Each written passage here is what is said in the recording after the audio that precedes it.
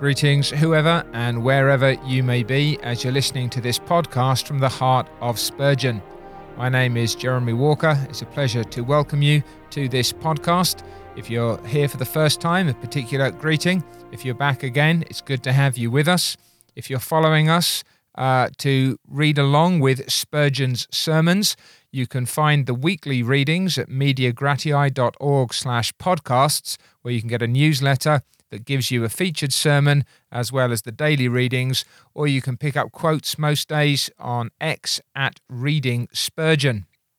If you'd like a sample of the kind of material we select, you can search From the Heart of Spurgeon on Amazon and find a collection from Volume 1 of the new Park Street Pulpit of that volume's featured sermons. What we do each week is to identify a sermon that gives us a real flavour of Spurgeon's output, and then we focus in on that one. And as we've worked our way week by week through these sermons, we're into the Metropolitan Tabernacle Pulpit, Volume 18. Today we're reading Sermon 1035, the week as a whole, Sermon 1032 through to 1038. But 1035 is our featured sermon, and it is entitled The Real Presence, the Great Want of the Church, and it was delivered on the Lord's Day morning of February the 11th, 1872, at the Tabernacle in Newington. Spurgeon's text is Solomon's Song, chapter 3, verses 4 and 5. It was but a little that I passed from them, but I found him whom my soul loveth. I held him and would not let him go until I had brought him into my mother's house and into the chamber of her that conceived me. I charge you, O ye daughters of Jerusalem, by the roes and by the hinds of the field, that ye stir not up nor awake my love, till he please. Now this is typically Spurgeon's approach to texts from the Song of Solomon. Now Spurgeon approaches this in a fashion that would be perhaps very Puritan, typically considering it as an allegory of the love between Christ and his church, and really not giving a great deal of attention to anything that might suggest a more human expression of love. I think that's primarily the right way to apply it, although I do wonder if sometimes they overlook the fact that if the love between a husband and a wife is properly a representation of the love that Christ has for his church, that Christ's love for his church, according to Ephesians 5, is the highest and formative love, then it's not at least wrong to consider those aspects of it, whether in the Old or the New Testament.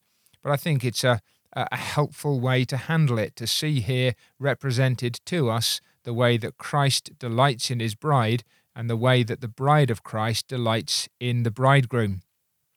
Now that presents us with a couple of challenges, because there are some people who absolutely neglect this kind of handling of the scriptures, not just in the song, but in any other portion. And there are some people who obsess about it as if it becomes the only or perhaps the highest way to preach.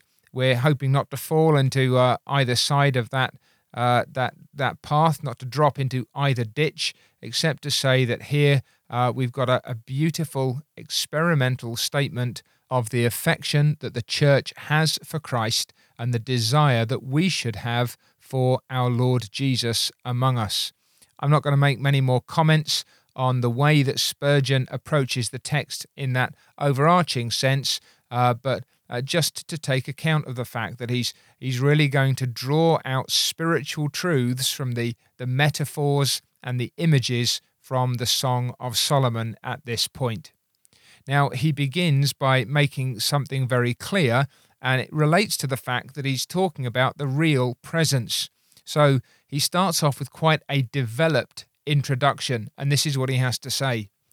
Is it necessary to say that the Lord Jesus Christ is no longer corporeally present in his church, or bodily present? It ought not to be needful to assert so evident a truth, and yet it is important to do so. He says there are some people who will teach what they're pleased to call the Holy Sacrament presents Christ actually in his flesh and blood. He points out that Our bodily humanity could not be present in more places than one at one time, and if Christ's humanity be like ours, it cannot be in an unlimited number of places at once. In fact, it can only be in one place. Where that place is, we know from Scripture, for he sits at the right hand of God, expecting till his enemies be made his footstool. Then, having addressed, at least in part, the sacramentalism of the Roman Catholics and others like them, he wants us to remember also that because the Lord Jesus is absent corporeally, the Holy Spirit, the Comforter, is with us. So Christ is still very much with us, but now by his Spirit. And if Christ were with us in body, then the Spirit would not be upon the earth. So he then points out again, no word of mine this morning is intended to have the remotest connection with any sacramental presence of the corporeal nature of our Lord. But having guarded ourselves so as not to be misunderstood, let us proceed to speak of another presence of our blessed Lord. So the opening of his introduction is a more negative one. This is not what I am saying. Now, positively, this is what I want you to understand. It's a good reminder for us as preachers that this is something, if we don't do it in the introduction, that we may still need to do in part of our sermon. I'm not saying this or this or this. That would be an error. But I am saying this. What is Spurgeon saying?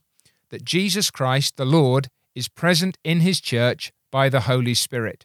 The Holy Spirit is this day the representative of Christ in the midst of the church, and it is in the power and the energy of the Holy Ghost that Christ is with us always and will be even to the end of the world.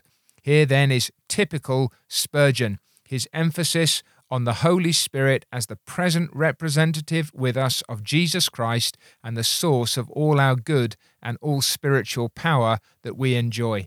It is by the working of the Spirit of God that Christ's presence in the church is manifested, he says, and we are to expect no other presence than that.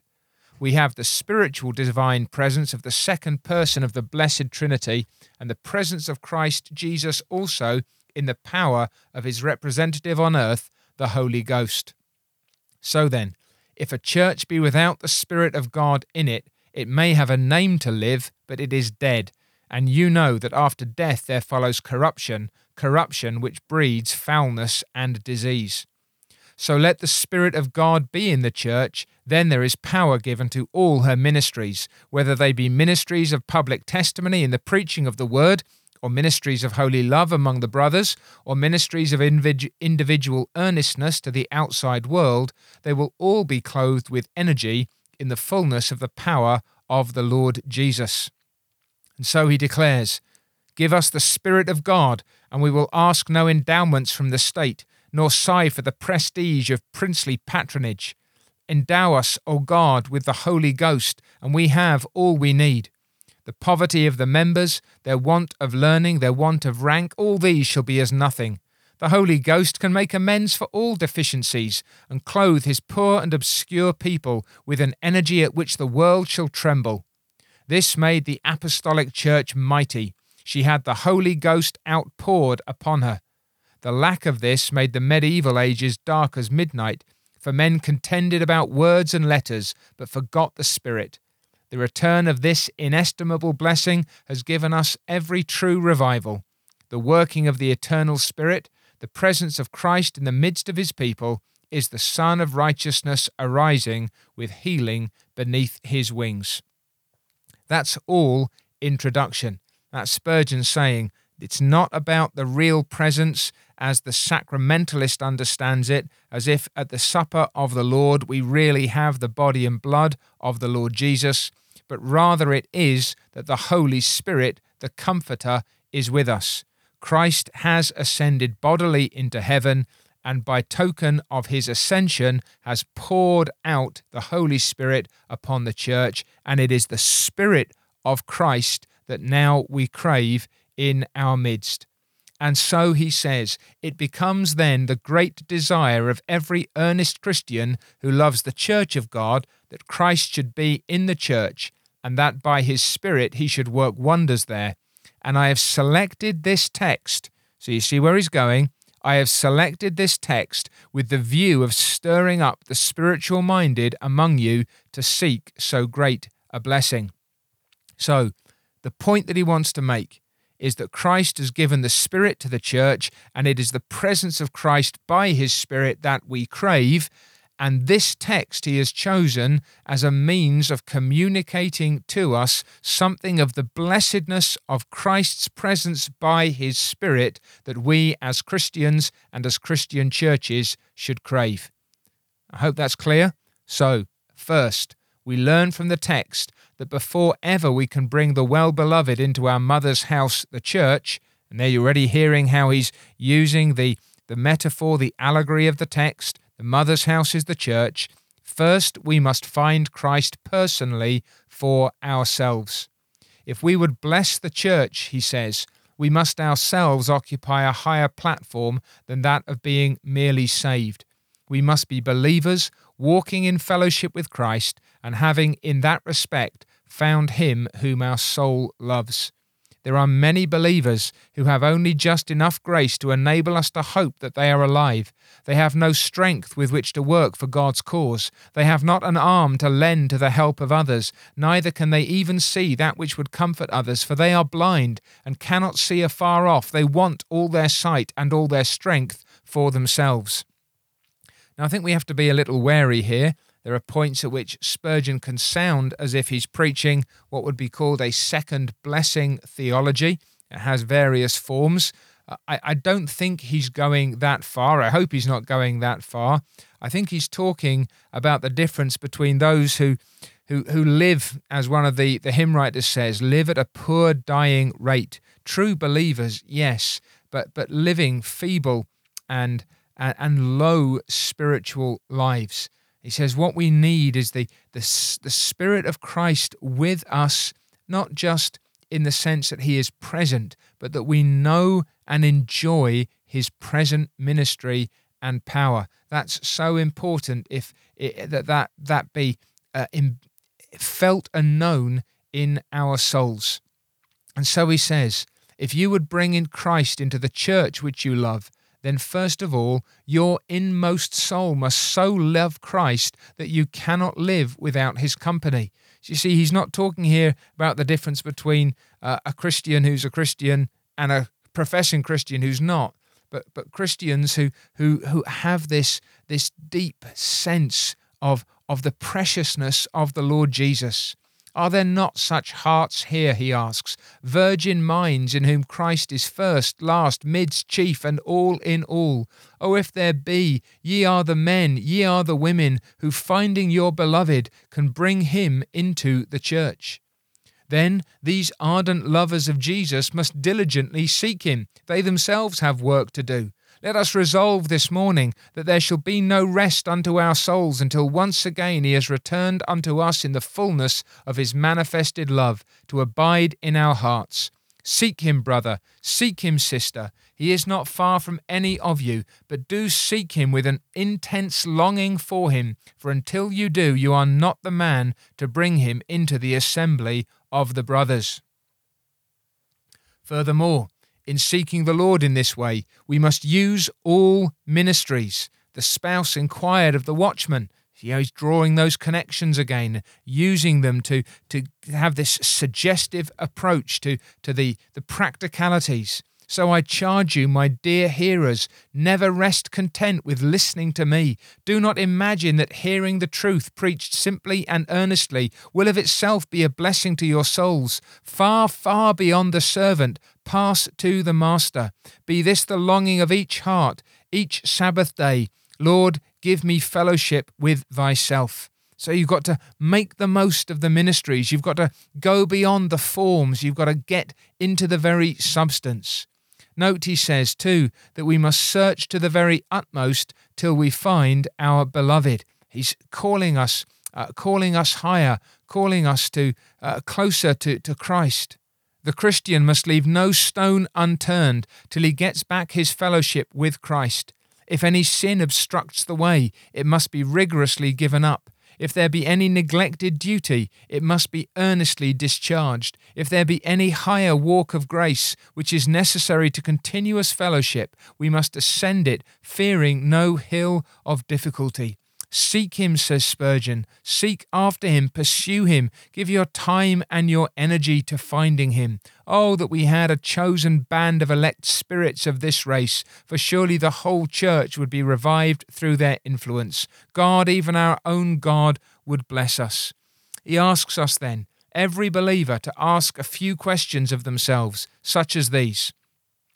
Am I walking in constant fellowship with Christ? If I am not, why not? Is it that I am worldly? Is it that I am proud or indolent? That's lazy, or envious or careless. Am I indulging myself in any sin? Is there anything whatever that divides me from Christ my Lord? Let this be the resolution of every one of the Lord's people. From this time forth I will seek unto the Lord my Saviour, and I will not be satisfied until I can say, I am coming up from the wilderness, leaning upon the Beloved. We need then to seek him, to find him in this particular sense, says Spurgeon. Brings us to the second point of the subject. If we'd be a blessing to the church and have found Christ, we must take care to retain him. I found him whom my soul loves, I held him, and I would not let him go. Ah, he bemoans, how fickle are our spirits. We are walking with Christ, rejoicing, leaping for joy, and anon the cold frosts of worldliness come over us, and we depart from him. We will never be strong to impart great blessings to others till you cease to wander and learn the meaning of that text, abide in me. Not look at me, not come near to me and then go away from me, but abide in me. He says, again turning to the text, trying to bring out of it the experience of God's people, or perhaps to read into it the experience of God's people, not in a false way, but to understand how it reflects and reveals something of our experience. Jesus will go away if he be not held. Spurgeon's point is not that the Lord Jesus is careless of keeping company with his people, but he delights to be delighted in. If you are willing to lose Christ's company, he says, Christ is never intrusive. He will go away from you and leave you till you know his value and begin to pine for him. Really interesting the way that he makes that point. So you need to be careful how you handle some of this language. It would be possible to take this in the wrong way and give that idea that Christ doesn't care. But Spurgeon is really saying, if you don't care, you will lose Christ. More positively, and showing the other side then of that you should note that Christ is very willing to be held. He's not looking to go away. Christ is willing to be held and loves that sacred violence which takes him by force, that holy diligence which leaves not a gap open by which he may escape, but shuts every door, bars every bolt, and says, I have thee now, and I will take care that if I lose thee, it shall be through no fault of mine. Jesus is willing enough to be retained by hearts which are full of his love. And then, wherever you have Christ, please remember that you are able to hold him. He says, the one who held Christ in the song was no stronger than you are, but have you then grasped him? Is he with you? Now then, hold him fast by your faith. Trust him implicitly. Rest in him for every day's cares, for every moment's ills. Walk by faith, and he will walk with you. Hold him also with the grasp of love. Let your whole heart go out towards him. Embrace him with the arms of mighty affection. Enchain him with ardent admiration. Lay hold upon him by faith and clasp him with love. Be also much in prayer. Prayer casts a chain about him. He never leaves the heart that prays. There's a sweet perfume about prayer that always attracts the Lord. Wherever he perceives it rising up to heaven, there will he be. Hold him too by your obedience to him. Never quarrel with him. Let him have his way. He will stop in any house where he can be master. He will stay nowhere where some other will lords it over his. Watch his words. Be careful to obey them all. Be very tender in your conduct so that nothing grieves him. Show to him that you are ready to suffer for his sake. I really wonder, if I break in at this point, I really wonder if we're happy today with that kind of absolute language, with that kind of absolute submissiveness to Christ. whether or not there's not perhaps a bit of the modern man's resentment that can creep in. Why should Christ only stop where he can be master? Why must I let Christ have his way? What is that kind of obedience? That doesn't sound like the kind of thing I want to indulge in. But my friends, this is discipleship. I believe, says Spurgeon, that where there is a prayerful, careful, holy, loving, believing walk towards Jesus, the fellowship of the saint with his Lord will not be broken, but it may continue for months and years. There is no reason except in ourselves why fellowship with Jesus should not continue throughout an entire life. And oh, if it did, it would make earth into heaven and lift us up to the condition of angels, if not beyond them, and we should be the men who would bring Christ into the church and through the church into the world. And then before he moves on to his third point, one more thing that he wants us to grasp, that the spouse says, I held him. I didn't hold a system. I didn't hold a creed. I didn't hold a kind of churchmanship. I held Jesus Christ. I held him and would not let him go. And that is the best grip that the soul ever gets when she lays hold of Jesus Christ. Again, we know that Spurgeon is committed to his Baptistic convictions. He's committed. He's in at least in some measure, a confessional Christian, holding to the 1677-89 Baptist Confession of Faith, the Second London Confession. He's unashamed in standing up for the truth that he believes, but he is that because he has Christ first. Thou Son of God, made flesh for me, thou art all my salvation and all my desire. I rest on thee only, without a shadow of mixture of any other hope, and I love thee supremely, desiring to honour thee and to obey thee in life and until death. I hold thee, thou covenant angel, and I will not let thee go. Am I wrong to hear in that even echoes of the marriage covenant? Spurgeon is leaning into that language and making it his own in his desires for and delights in Jesus Christ. And he's doing so unashamedly. There's nothing impure, there's nothing untoward in this affection for the Lord Jesus.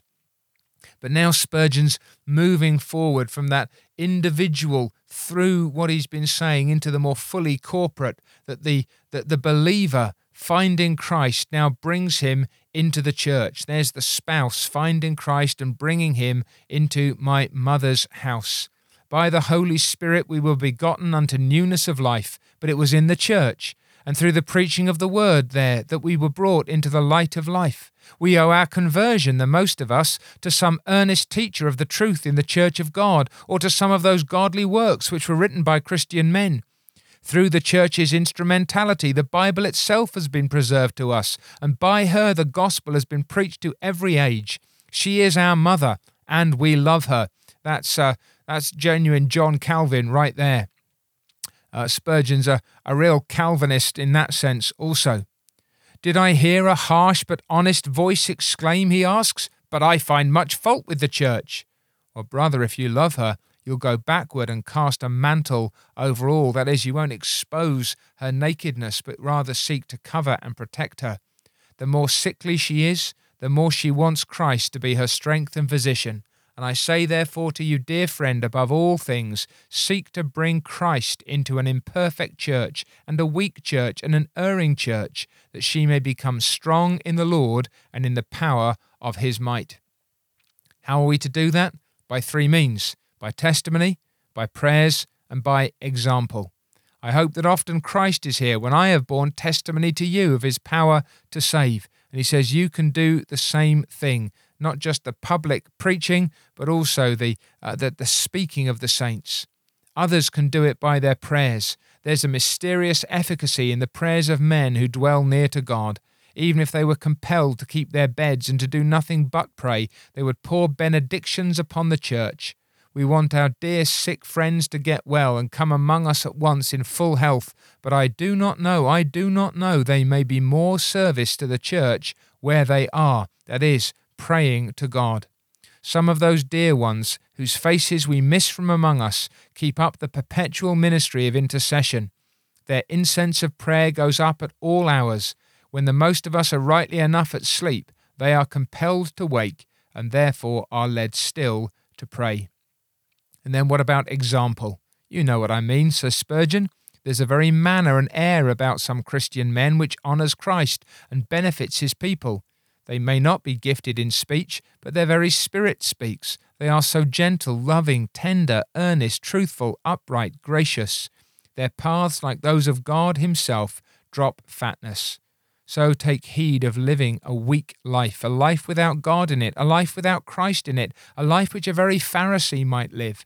Seek to live the life of a true-born child of God, lest you hinder the church's usefulness and deprive her of her Lord's presence. And so he says, the last point is to charge the church that she be careful not to disturb the Lord's repose. So you've got the individual believer valuing Christ for themselves. Then you've got that individual believer seeking to retain Christ and laying hold of him and keeping hold upon him to bring him into the church. And now for the whole church not to disturb the Lord's rest. He wants us to understand that the Lord Jesus in his church is not indifferent to, that is, he's not careless about the conduct of his people. We are not to suppose that because the sin of all God's elect is pardoned, that therefore it is of small consequence how they live. No antinomian Spurgeon here. By no manner of means, he says. The master of this great house is not blind nor deaf, neither is he a person who is utterly careless as to how the house is managed. On the contrary, as God is a jealous God, so is Christ a jealous husband to his church. He will not tolerate in her what he would not tolerate in the world. He talks about Ananias and Sapphira as examples. Wherever then there is a true church of God, the judgments of God are always going on in it. That's a fearful thought, isn't it? I speak now not only what I've read, but what I've known and seen with my own eyes, he says. I'm as sure of it as I am of any fact in history. He talks about the scriptural instances of this and then underscores it. The Lord Jesus Christ, looking around his church, if he sees anything evil in it, will do one of two things. Either he will go right away from his church because the evil is tolerated there, and he will leave that church to be like Laodicea, to go on from bad to worse till it becomes no church at all, or else he will come and trim the lamp, or to use the figure of the 15th of John, he will prune the vine branch, and with his knife will cut off this member and the other and cast them into the fire. While, as for the rest, he will cut them till they bleed again, because they are fruit-bearing members, but they have too much wood, and he wants them to bring forth more fruit. It is not a trifling matter to be in the church of God. God's fire is in Zion, and his furnace in Jerusalem. His fan is in his hand, and he shall thoroughly purge what? The world? Oh no, his floor, the church. And then again, he shall sit as a refiner and purifier of silver, and he shall purify, what? The heathen nations? No, the sons of Levi, his own people. So that Christ is not indifferent to what is going on in the church, and it is needful that when he comes to the church to take his repose, his rest, and solace himself there, we should not stir him up nor awake him till he please. What does that mean? He will go away, says the preacher, if we grow proud. If we're boastful and say, there's some reason why God should bless us, and should begin to speak hectoringly towards weaker brethren, critically and arrogantly, the Lord will let us know that not unto us, but unto his name shall be all the glory. Again, if there be a want of love among us, the Lord of love will be offended. If any of you have half a hard thought towards another, get rid of it. If there be the beginnings of anything like jealousy, quench the sparks. Leave off strife, says Solomon, before it be meddled with, as if he had said, end it before you begin it, which, though it seems strangely paradoxical, is most wise advice. He talks about the roes and the hinds of the field, again using the illustration, and says that with such sensitive creatures, even the breath of the hunter tainting the breeze puts them to speedy flight, and so it is with Christ. A little thing, a very little thing, will drive him from us, and it may be many a day before our repentance shall be able to find him again. So he says now positively, some things then do give our Lord rest. whenever he sees true repentance, real faith, holy consecration, purity of life, chastity of love, there Christ rests. I believe he finds no sweeter happiness, even in heaven, than the happiness of accepting his people's prayers and praises. Our love is very sweet to him. Our deeds of gratitude are very precious. The broken alabaster boxes of self-sacrifices done for him are very fair in his esteem. So, let us be watchful against all impurity. Anything like uncleanness in a Christian will soon send the master away from the church. You know what it was that brought evil upon the house of Eli. It was because his sons made themselves vile even at the tabernacle door. The young people in that case were the immediate cause of the mischief, but it was the fault of the elder ones that they restrained them not. Watch against all evil passions and corrupt desires. Something to be said for those who are now engaging not just in heterosexual immorality, but are celebrating, cultivating and endorsing homosexual immorality. And then again, a want of prayer, a lack of prayer will send him away. There are members of some churches who never come to the prayer meetings. Spurgeon's shocked by that, horrified. I should be afraid that their private prayers then cannot be any too earnest. Of course, we speak not of those who have good excuse, but there are some who habitually and wilfully neglect the assembling of themselves together, and these are worthy of condemnation. Oh, let us continue a prayerful church as we have hitherto been, otherwise the Master may say, they do not value the blessing, for they will not even ask for it. They evidently do not care about my spirit, for they will not meet together and cry for him. Do not grieve him by any such negligence of prayer.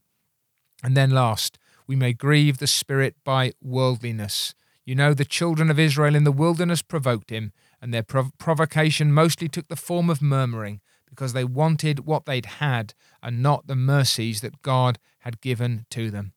So he concludes, let me ask you to be more in prayer. Let me pray you to live nearer to him. Let me entreat you for the church's sake and for the world's sake to be more thoroughly Christ's than you ever have been, and may the power of the Holy Spirit enable you in this. May you stand as a sparkling pile of precious gems, inhabited by the eternal Spirit, to the praise and the glory of his grace, wherein he has made us accepted in the Beloved. Amen. I don't know if you have any difficulty with the way Spurgeon handles that text. Whether or not you do, I suggest to you that the points he makes are substantially good and valid ones. Let us understand the importance of seeking, knowing, keeping, and enjoying the presence of the Lord Jesus by his Spirit in the church.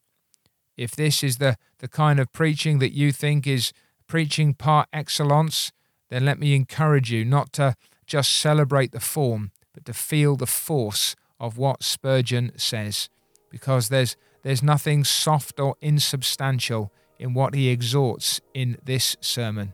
Let us seek after Christ, and let us seek by all means to hold fast to him.